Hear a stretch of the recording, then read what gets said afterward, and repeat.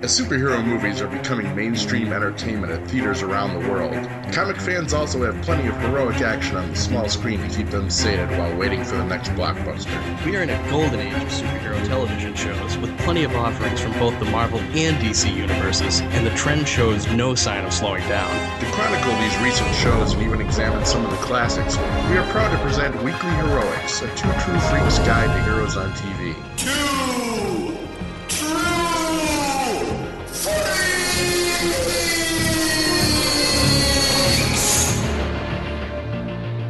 Hi, welcome to Weekly Heroics, a two true freaks guide to heroes on TV, and that's really actually far too lively of an intro for this show. It is. Welcome, I'm Scott McGregor, and this is Chris Tyler, Hair Metal Hero, just the two of us again today.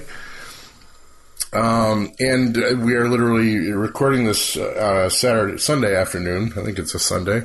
Yeah. And we literally just got the word on the internet, unfortunately, that Bill Paxton, actor extraordinaire, has just passed away at the age of 61. So, unfortunately, bringing you a little current events on the show for a change. Because I'm just literally in shock. I mean, of course, none of us know these actors and stuff, but they make marks on our life. We've absorbed the culture they've helped to build for decades now. And Bill Paxton was just one of those in a lot of stuff. Even when he was just like a character actor, he's been a leading man, but he's been one of those character actors that shows up in everything, and always makes whatever cast he's in that much better. And, of course, we, all over the internet today is going to be posted Game Over Man. And it may seem kind of callous, but that's his line, man. Yeah. That and how about a nice greasy pork sandwich that's been rolled in an ashtray? Chet, I almost posted a Chet clip, but I figured that was too jovial for the situation. Yeah, I reading about it this morning. I was just really bummed. Aliens is one of my favorite movies. Yeah. And anytime he shows up in something, you want to watch it.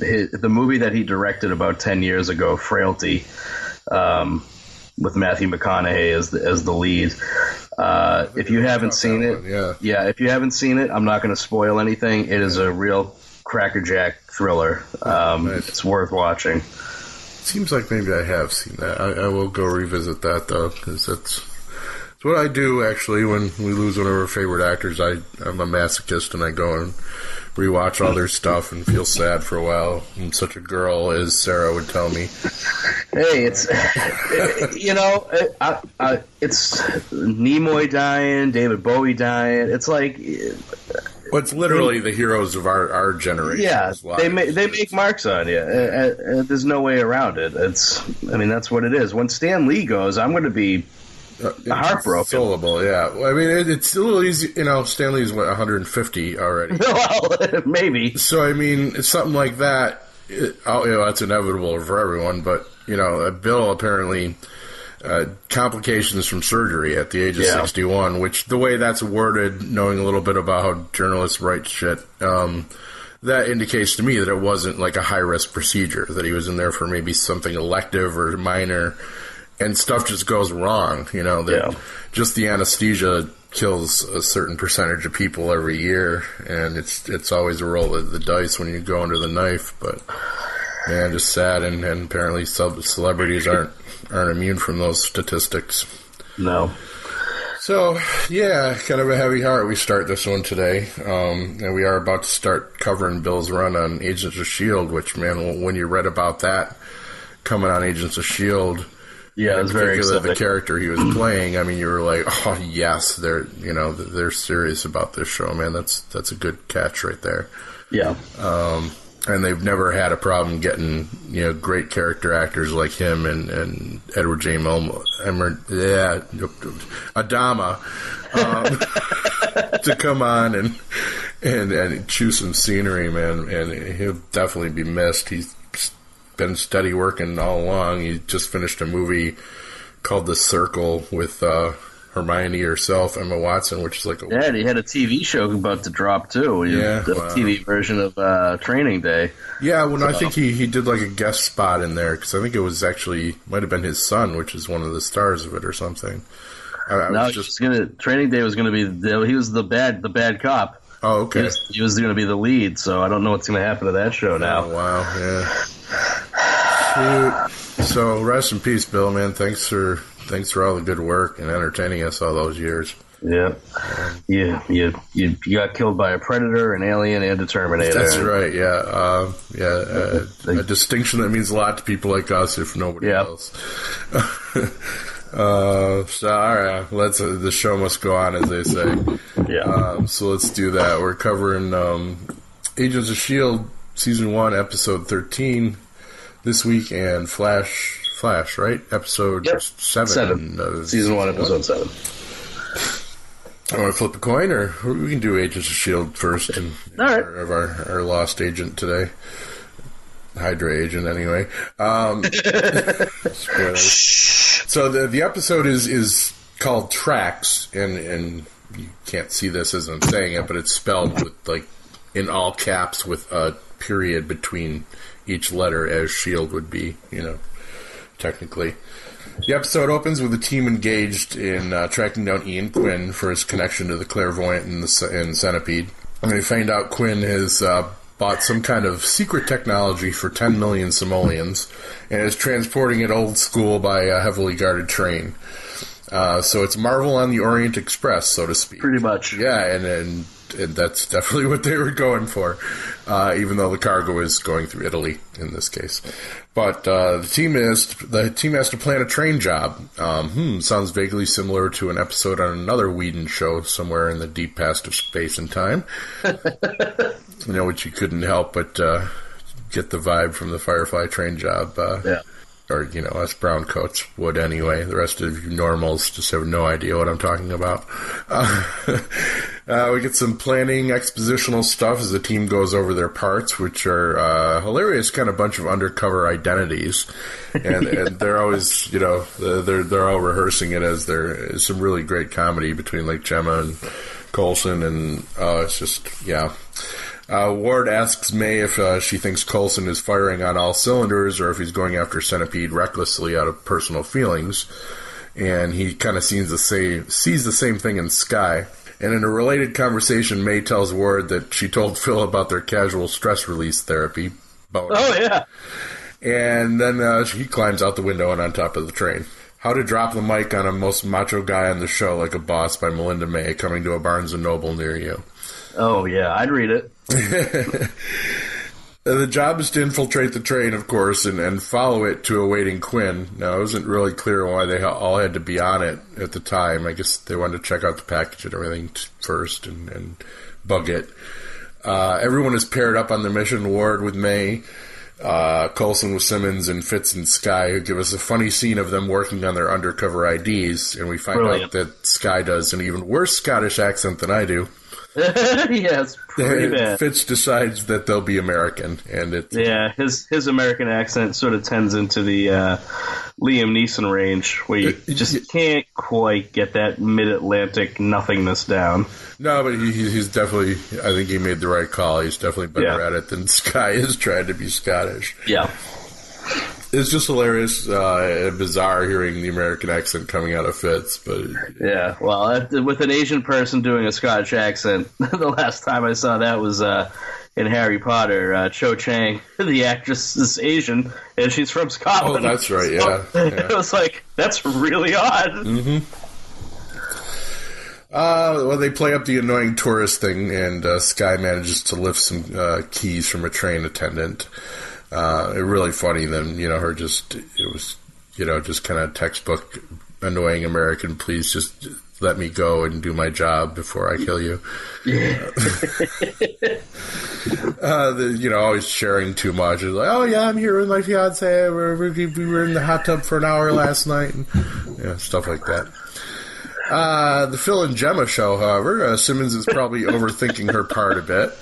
Well, she can't do anything impromptu. I'm a scientist, damn it. Yeah, pretty much. Yeah, she needs preparation because, as I just wrote here, since the whole shooting Agent Stillwell thing, she's decided that improv is not her forte.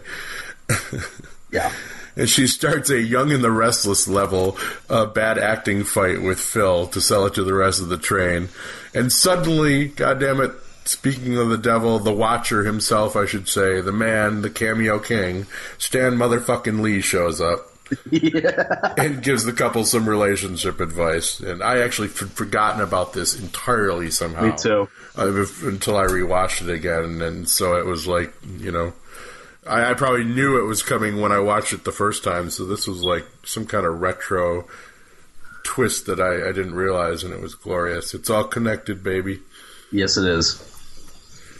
Gemma continues, as does the comedy. We cut to May on the roof of the train with Fitz helping her with gadgets to find the package.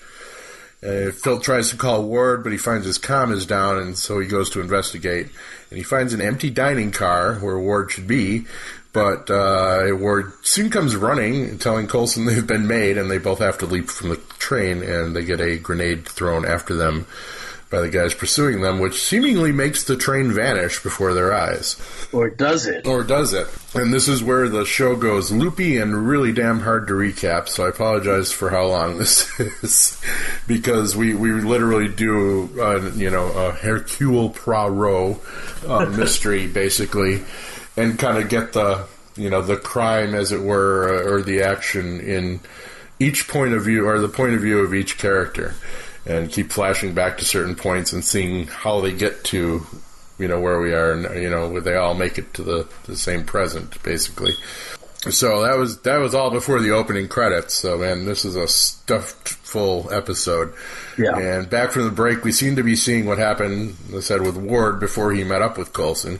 Long story short, he was ambushed by a beautiful Italian woman trick. The old beautiful Italian woman trick.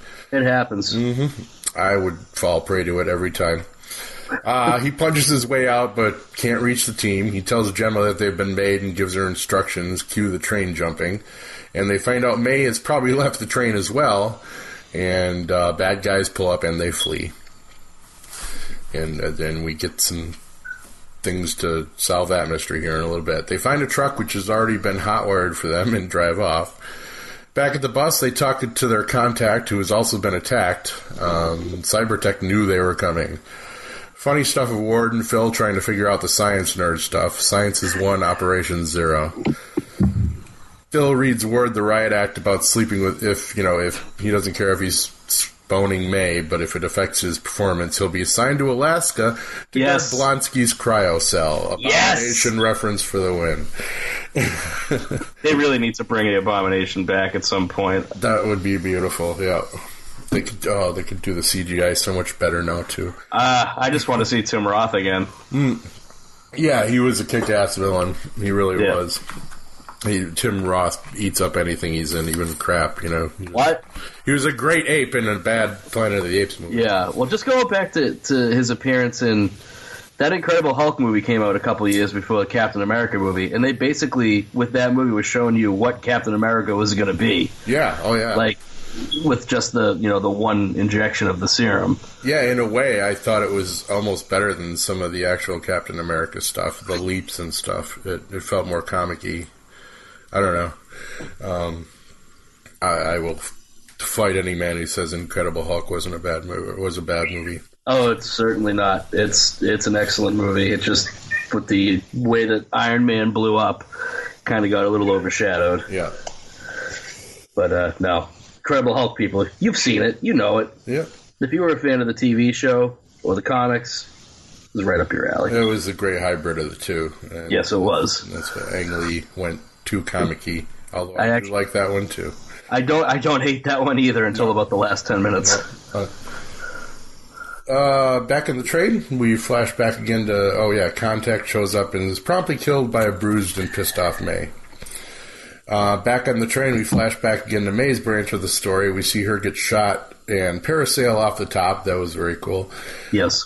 She finds unconscious Ward and Phil, who seem to be frozen in some kind of hypnosis state. Looker gun. As she's hotwiring the previously mentioned truck, she's attacked by their contact and strung up for torture. And she's loving every minute of it. Or she's, just badass, so she makes him think. You could say it was 50 Shades of May. Oh, there it is. Yep. Sorry. And if you actually get that reference, you probably don't listen to this podcast. No, and you're a pervert. You're a sick pervert. That too. Yeah, you're a vanilla pervert from what I read. from what I read, that's not even like hardcore S&M. But, that's my thing. That's a story for another show. Exactly. Yeah. With May, I would consider it though. Me too. I'll be in my bunk. As she's hot wiring the previously mentioned truck, she's attacked by their contact. Oh, okay, did that. Strung up for torture. Mind is elsewhere. The torture begins, and May basically says, "Thank you, sir, may I have another?" And then escapes and kicks everyone's ass, as she's wont to do. Back to the present, Ward, May, and Phil take off. Phil helps her patch up and tells her S.H.I.E.L.D. found the plane. And the grenade was, as we figured out by now, a hypno bomb of some kind. And they're very worried about the science nerds. Although they really shouldn't be, because they're badass when they need to be. They find out the train has stopped suddenly and turn around to investigate, but no sign of their agents. More mysteries, and they find Simmons, who almost shoots them. Now we got flashback to Sky and Fitz's branch of the tale, and suddenly they're attacked and fight back. Gemma comes running, but is nailed by a hypno bomb, and they hide her away. Right in the gut, too, man. Nasty. Yeah. We were led to believe there for a second that she might get weakened. They see Cybertech taking the package away and decide to track them. They find Quinn. Sky decides that they're going after him. Fitz is in his glory, getting to use his gadgets to further the mission. He's got his little Felix the Cat's bag of magic tricks. And Sky has a night-night gun and goes in. She stealths around and takes out a guard or two. And she finds the mysterious package, which is a human-sized chamber with Mike Peterson in it. What? Yeah, we thought he'd been blowed up. Oh, no, actually, we knew he woke up earlier and has his little bionic eye. Curiouser and curiouser. Quinn ambushes her and disarms her. He pulls Mike out, who wakes up and is reminded of his orders. And Quinn puts a device on his leg stump, which quickly becomes a robotic leg. Robo-leg. Yeah, and Quinn tests his programming by are you allowed to shoot me? And he's like, no. And are you allowed to shoot her? He's like, maybe, but not right now. Sky tries to appeal to him, and as I said, Quinn asks Mike if he'll kill Sky, but he says those aren't his orders from the clairvoyant. Sky asks Quinn, that is, what he did to Mike, but he shoots her twice in the gut and leaves her to die, and she's in pretty bad shape. Yeah. She's bleeding out. Back with the bad, and that was a pretty good surprise when it first happened. You didn't expect, everyone's shooting around with night guns and stuff, and boom, man, 2 gut shots. Yeah, and it's not one of those clean TV shot in the guts. She's it was pretty bloody for when she's this pretty was bloody. On the early. Yeah, this was on the 8 o'clock time slot. Yeah. And back with the bad guys, Mike grabs the lady agent from before by the throat and says the clairvoyant is very unhappy. And Phil and company arrive and go on with Ward kicking ass. Double pistol ass, I might add. Yep. And Phil's getting the drop on Quinn. And meanwhile, Mike has murdered everyone in the room, apparently. Yep, as you do. Yeah. When you got to kill every motherfucker in the room except no substitutes. Mike Peterson. But gets instructions not to engage S.H.I.E.L.D. Team finds Sky nearly gone. They put her in the chamber that Mike was in, basically kind of freeze her until they can get her to the bus. She's alive, but it's not looking hopeful. And you can kind of, fucking Elizabeth Hendrich can... Henstridge? My goddess, whatever her last name, McGregor, her last name will be McGregor someday. Yeah, good luck. Yeah. But, man, that woman she can turn on the waterworks, and despair, and she's a magnificent actress. She really is. Well, she's British. Yeah. That's why they're taking all our jobs, kid. Step up your game, American actors. What the hell? At least she's supposed to be British. Yeah. Well, hey, look, I love the fact that Spider-Man is British, and he's actually a teenager. So Gemma is upset because she knows the odds, and Fitz comforts her.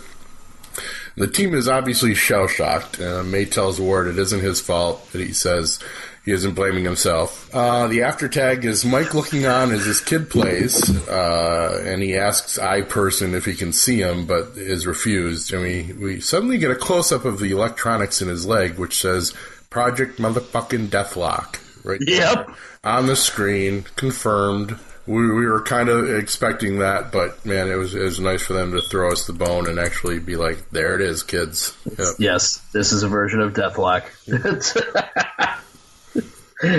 Yeah. And again, for the millionth fucking time, fuck you people that say it wasn't superhero-y enough. I know it's a dead horse. Deathlock. Come on, man. I know it's a dead horse. I just can't help it. Stop! He's already dead. They brought up Blonsky being part of the Marvel Cinematic Universe. I know. And it had Stan Lee in it. You don't get any more connected than this one. Yeah. Yeah. So, and this was early, pretty early in the halfway season. Through their first season, back when they still had to play kind of cutesy with how the season was going to go, too. Right. But, yeah, so really, man, great episode, and just the whole, obviously a love letter to Agatha Christie and Firefly and every other train heist type of thing ever done. And it was done very, non-linear, and I thought it was a little unsettling at first. You had to pay attention to this one. I really love one of my favorite episodes, actually, of the series. It's definitely a high mark in the first season, and that's saying something because the stuff that happens relatively soon kind of changes the whole tenor of the show. So, well, with the minor break that was the Blizzard episode last, they've been doing some really dense episodes and stuffing a lot in there and moving the story pretty quickly. I don't think it even stalled as much as some people would say, with having to wait out the rest of the Marvel Universe. They kept to business. I think they kept us entertained just fine. Me, anyway. Yeah, so. Yeah. I mean, we're getting an Asgardian on the show pretty soon. Yeah. Movie Asgardian. Yeah. We got Peter McNichol a little while ago, and he's always just a joy to see too. So it's like, oh yeah, you know what? Asgard's part of this, and Sif's going to be showing up soon too. Yeah, and then the late great Bill Paxton very soon as well. Yeah, so be happy to rewatch those two now. I'm really looking forward to getting to that. That's some of the meatiest stuff in the first season is the stuff with Paxton and and he's just as Paxton-y as you would expect him to be. He just chews scenery. Yeah. Yeah, this is a great episode. I really enjoyed rewatching this one. I kind of forgot about this one, actually. Yeah, it's completely blanked on the Stan Lee thing. I remember the Blonsky, name drop, but totally forgot Stan the Man was showing up, so that was great. Yeah. I'll kick it to you then, sir. Take us to it's been a while since we've been to Central City, so. Yes. My name is Barry Allen, and I am the fastest man alive. When I was a child, I saw my mother killed by something impossible. My father went to prison for her murder. Then an accident made me the impossible. To the outside world, I'm an ordinary forensic scientist, but secretly, I use my speed to fight crime and find others like me. And one day, I'll find who killed my mother and get justice for my father. I am The Flash. We're going to cover Season 1, Episode 7 of The Flash, which is titled Power Outage. My synopsis for this will probably not be nearly as detailed because this is a pretty standard Villain of the Week episode. It's the Electro episode. Pretty much. The episode opens with 10 months ago, and there's a couple of friends that are getting their drank on outside on the farther edge of Central City to watch the particle accelerator. Yeah, and doing smart things while they're drinking, like climbing large objects. Yeah, you don't want to climb a power stanchion while you're drunk. Or just ever, really. Yeah. So the particle accelerator gets turned on. We see the faraway view of it with the, oh God, what do they call it? The, not black matter, I can't even remember. Everything's going haywire. The particle accelerator is blown up. We see the helicopter that the weather wizard was in getting taken apart in the long shot as well. But the beam of power that's coming from the explosion hits one of these kids, the one that's on the power station, while he's up there. And unfortunately, that gives him some electro powers. Yeah. Let's see here. We cut to Star Labs and see Harrison Wells sneaking into his secret future room to talk to Gideon. And it's also a chance for us to see Barry in action as the Flash, using his Flash powers to help people and also fulfill his desire to be a temporary barista. Yeah. We also have him potentially getting mugged at this time as well. Barry is really loves. Yeah, he loves. It's like, of all the people you could have mugged, you picked me. This is like, oh, this is great. Yeah. Barry stops the guy from mugging him and drags a police officer over in the blink of an eye. It's a pretty cute scene. Interesting tidbit: behind Barry while he's getting mugged is a movie poster for Nighthawk and Cinnamon. Which is two DC Western characters. So totally missed that somehow. Yeah, it's tough. It's actually not easy to see. I missed the weather wizard helicopter too. I did not catch that at all, or didn't make the connection. Yeah, it's tying everything in. So while this is all going on, Dr. Wells is postulating that Barry's relationships to people and his desire to help them are holding him back from his full potential as the Flash. So he's going to kind of step things up to try to motivate Barry to unlock his full potential. Barry shows up at Star Labs and Wells gives him a guilt trip about not helping to find the cure for cancer by utilizing his speed powers. Barry at that time gets a call from the police department about a homicide and has to take off. At the crime scene, there's a burned up body just sitting there, and it's just like ash. Barry points out that the burn patterns around the body are in line with arc electricity. So whoever this guy was, he was electrocuted to death. Joe says that they need to ID the corpse, and Eddie is like, how are you going to do that? Yeah, this has like no face. Left. Yeah. And Barry, being Barry, says, don't worry, I got mad skills. Yeah. Which Joe says, never say that again. So while this is going on, Joe is still kind of shaken up from his interaction with the man in yellow from last episode. So gotta keep that in mind. It's a continuing plot point for right now. At Star Labs, Cisco runs the corpse's photo through a computer and cross-references their results with a DMV photo database and figures out that the crispy one is actually a security guard at an electrical substation that somebody actually just went into using his ID card. And there's a power surge at that station right at this moment. Barry rushes out and finds the character whose name is Farouk, by the way, the one that got the electro powers, zapping everything to holy hell there. Barry shows up, and Farouk says that he needs to feed.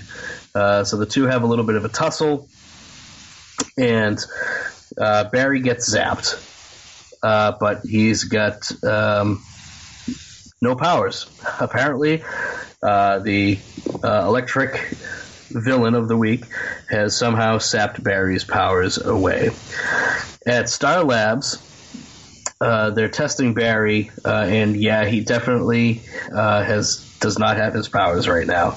Wells says that they'll get Barry his powers back, but he has to kind of push him. At the police station, Joe smashes Barry's favorite coffee mug to see if Barry's kind of just lying about the fact that he doesn't have his powers anymore. This freaks Joe out because he needs Barry to protect Iris, who shows up being her usual happy self, saying that, hey, the cops will protect the city, and barring that, we always have the Flash. Well, not right now. Yeah. Barry stutters and stammers and all but says, but I am the Flash. As he tries to talk her out of her Flash fandom, but she's not budging. Well, that was one of my many screaming at the screen, just freaking tell her, Barry, moments in the first season. But well, you know what? By the end of the first season, she knows. So they didn't drag it out too long. No. Joe basically pushes Barry out the door before he can totally give away the fact that he is the Flash to Iris. And Iris notices his broken mug on the floor and mentions that Barry loved that mug and now it's destroyed. Joe's just sort of, Heading downstairs, Barry encounters a super eccentric prisoner who compliments his watch. This is the TV version of the Clock King who made his debut on Arrow a season or so ago.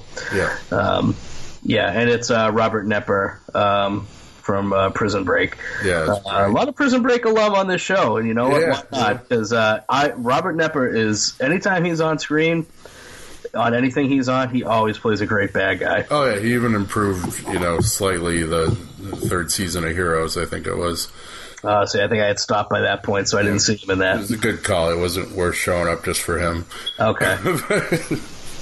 Yeah, but anytime he shows up, I think he even showed up as his character from Prison Break on the A&E show Breakout Kings, which unfortunately only lasted 2 seasons. That was a really good show. If that's on Netflix or anywhere streaming, watch the 2 seasons of Breakout Kings. It's a really entertaining, not super serious cop show, and a lot of familiar faces on it. You'll dig it.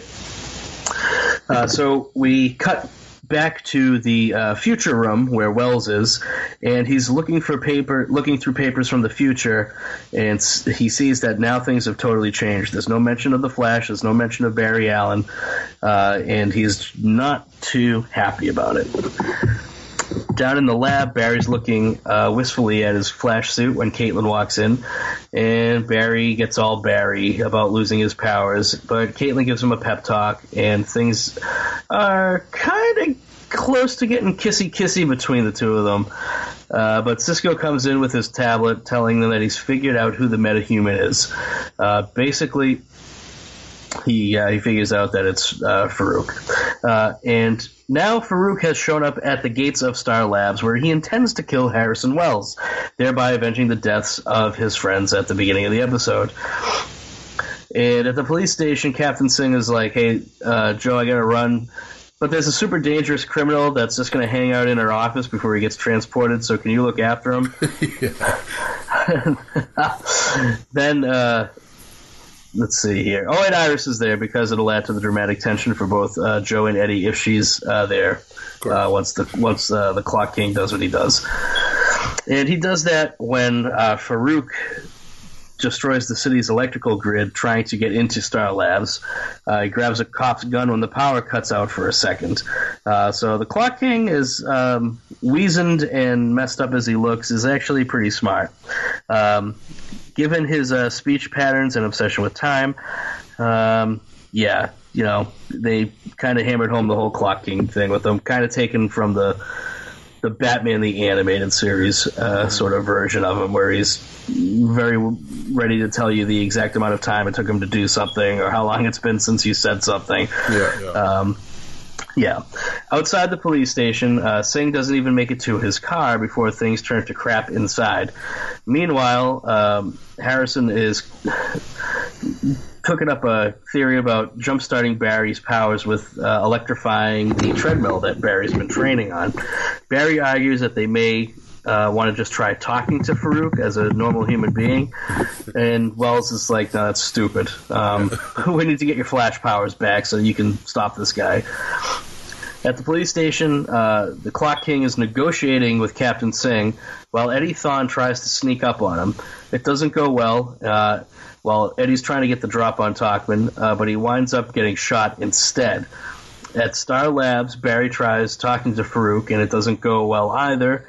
And Wells gets to be all Wellsy and say, "Yeah, I told you so, Barry," before they get ready to try the initial plan of shocking Barry's powers back to him. Barry and Caitlin get to the treadmill to prep it for what they're going to try, but they wind up having to hide from Farouk. Meanwhile, Wells is in the core of the particle accelerator, and he's not in his wheelchair. He's straight up walking, and he walks to the bully that Barry encountered last episode, the one that can armor up like Colossus, and says, "Hey, I'll let you out if you can stop this guy that's coming in here." Specifically kill this guy that's coming in here. Yeah, we get this. Yeah, because we haven't gotten the full deal with Wells yet, so we know he's kind of off. But Wells says, "Go out and kill this guy, and I'll let you go." Yeah.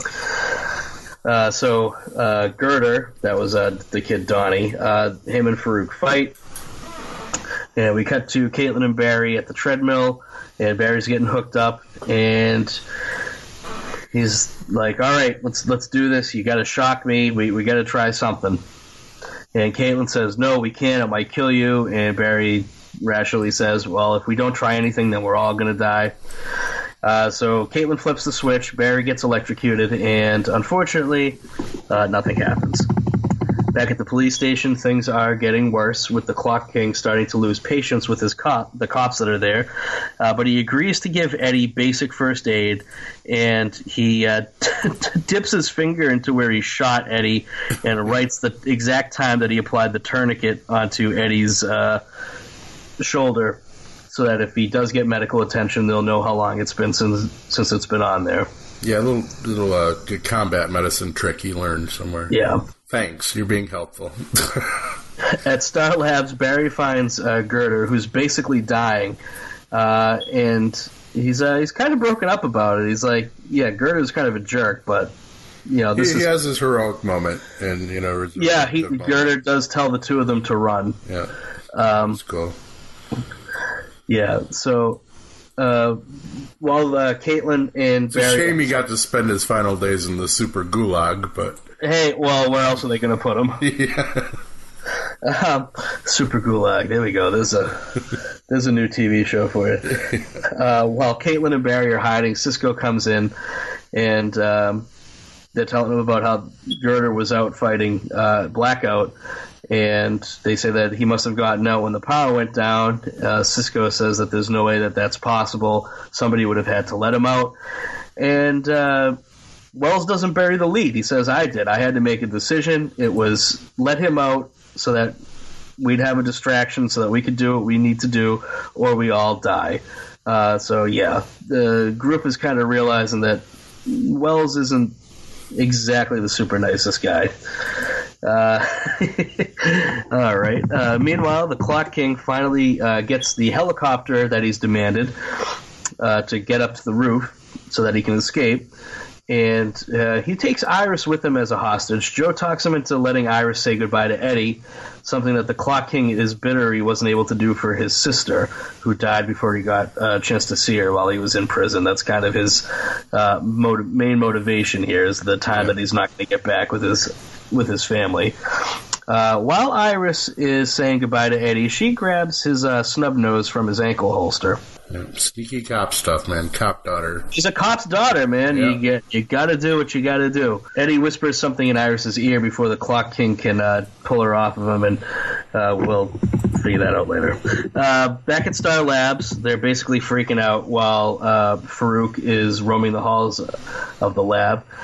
So they decide their best course of action right now, since there's no superpowers going on, is to just get the hell out of there. So they make their way to the garage. They're going to get into the mobile science lab and take off. When they get there, unfortunately, Farouk is there draining all the power. And Barry needs to figure out what's going on with why he doesn't have his powers. Basically, Wells has said, this should have worked. If you don't have your powers now, it means you've had a mental block. So we'll cut back to the police station again, and let's see. We see what Eddie says to Iris here. It's ankle holster. That's why she took the gun. Yeah. And then a gunshot sounds. Joe yells, thinking that Iris has been shot. We jump back to Star Labs, where Wells offers himself up to Farouk, and Farouk says he doesn't care about the people who died when the reactor blew up. And Wells proves him wrong by listing off a string of very DC-heavy, nerdy Ralph names. Dibny was in there. Ralph Dibny, Acosta, that's fire. Okay.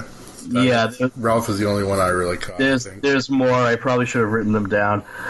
Maybe I can get some notes on them real fast while I'm online here. But Wells says, he's aware of every single person that's died, and their potential has now been taken away. And Farouk at that point goes all supervillain, saying, you know what, you died that night too, you just didn't know it.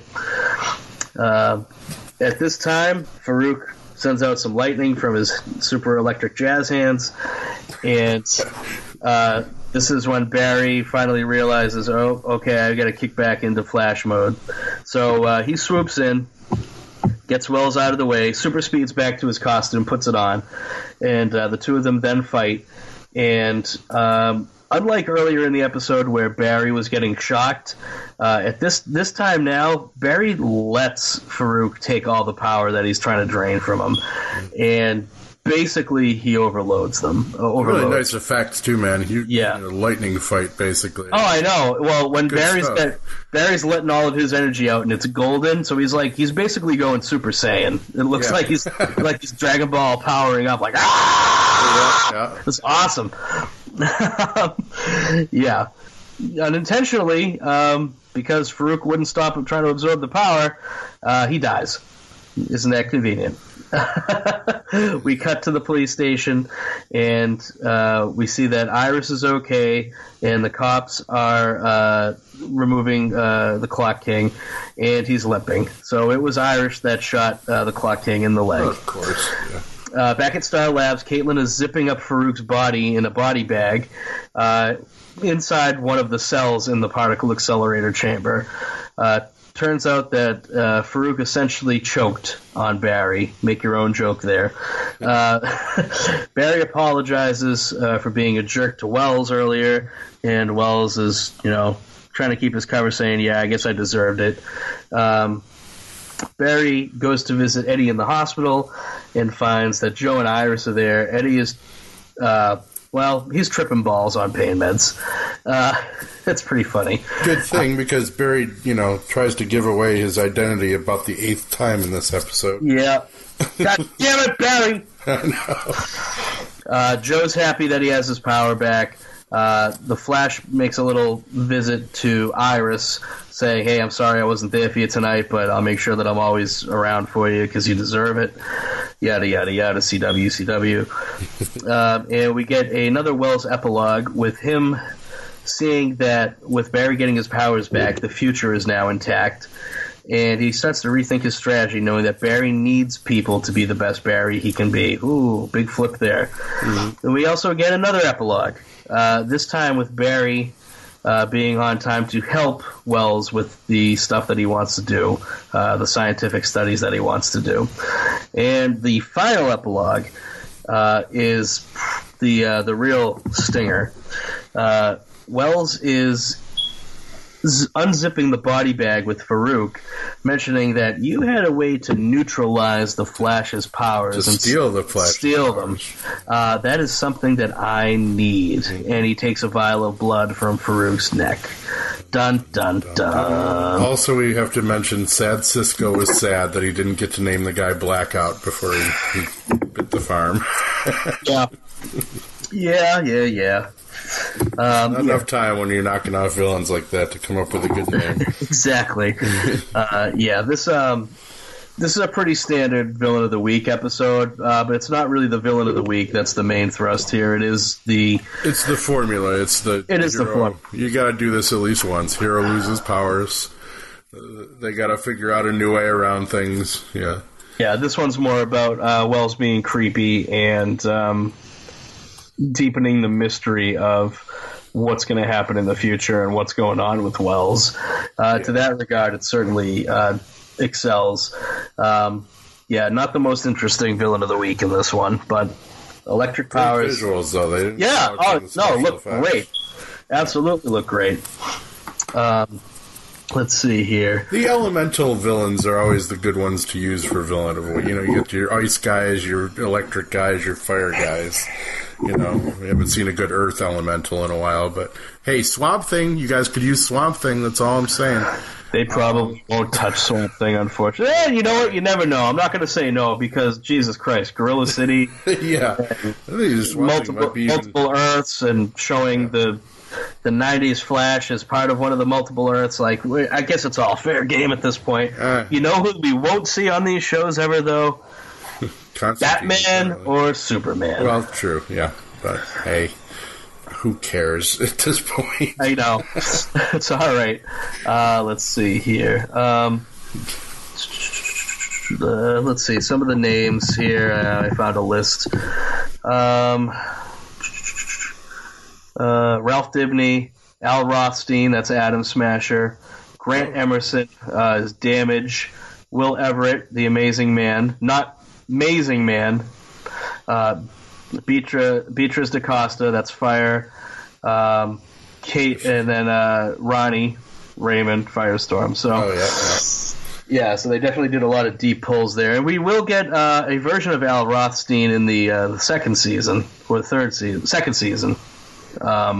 They do bring him in. They bring in the Earth 2 Al Rothstein later on. So definitely, they might have been thinking ahead. Who knows?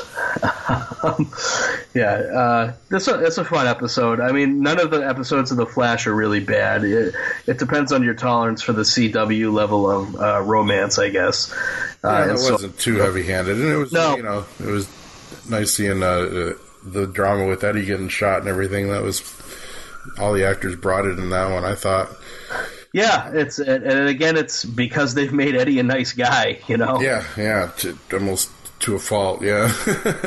But the other kind of trope that they went to in this one was, the early on, and it ties in with, hero has to lose his powers now, but enjoying his powers maybe even too much, and Barry was extremely careless in this episode. Oh, yeah. That's why it makes me scream, just tell Iris, because you clearly don't care if anyone else knows you're the Flash. Yeah, I mean, the coffee... If for anyone that knew anything about the Blur or the Flash running around, would probably have been able to work that out in the coffee shop that they'd just been given their Java by the Flash, So yeah, Barry was a little stupid this episode, to be honest, in my opinion. But yeah, well, it's still early on, It's been less than a year since he got struck by lightning, and he's only been awake for, a couple of months. I thought the mugging thing was funny, and but it also serves to show that he does have a bit of an ego about it, and that can always be your downfall. As we'll see later on in this series. Yeah. But it was funny. It's like, of all the people in this city you could have mugged, you picked me, you stupid bastard. Yeah. It's like, you might as well have tried to rob Bruce Wayne in the daylight, Yeah.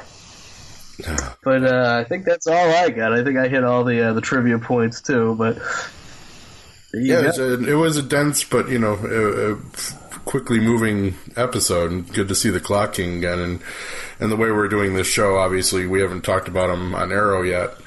But it's multiverse, timey-wimey shit. What can we do? Yeah. But yeah, he always chews up anything he's in, so it was good to see him. And they write him well for this scenario. They got the vibe down for the Clock King. Absolutely. That's it. That's all I got. Yeah, it was a good Flash. It's good to be back talking about it and watching it. So we are going to keep at this for a while. We also got a peripheral thing of doing some Legion reviews for you. And episode 2 of that's going to come out right around the same time this one is. And hopefully we can catch up to those to where they are airing during the week. We're only like one show behind. So yeah, we're going to have to, because Preacher will be back in about 2 or 3 months too. So I know it. Oh, there's so much stuff coming lately. Iron Fist next month. And, and some of the movies. Kong, give me frickin' monkeys. I cannot wait for that version of Kong. That looks like it's right up my alley. So crazy, I know. It's really not a version of Kong I don't like, though. So no, and this one's the one that's building right. This is Monster Island, basically. This is the way I'm looking at it, you know. And there have been rumors about like a teaser at the end of it, or post-credits thing. That might be one of the critters we're going to see him fight later on in the Godzilla pantheon. All right. Totally off topics, but I watched like 13 minutes of Kong trailers and clips last night, so it's on my brain. Yeah, well, with that cast and the way it looks, I'm very, very excited. Yeah. So I guess that's it for another Weekly Heroics, kids. Got lots of stuff coming your way. Yeah, me and Hero, I'm not sure when it's coming out. Me and Hero just did a little guest spot over on our friend Aaron's podcast, Tangents Abound, where we're going to be talking about Batman Mask of the Phantasm. So, that was a fun time. So, catch you next week. Bye now. Stay tuned. Bye. You like cheap comic books, right? Well, I'm Professor Allen, and I talk about cheap comic books on the Quarterbin Podcast. In every episode, I'll dissect a single comic from my collection, as long as I paid no more than 25 cents for the issue. Forget about $4 new comics that you can read in 4 minutes, or crossover events that can cost $100 to collect. Join me in the Quarterbin, where even bad comics are a bargain, and good ones are a steal.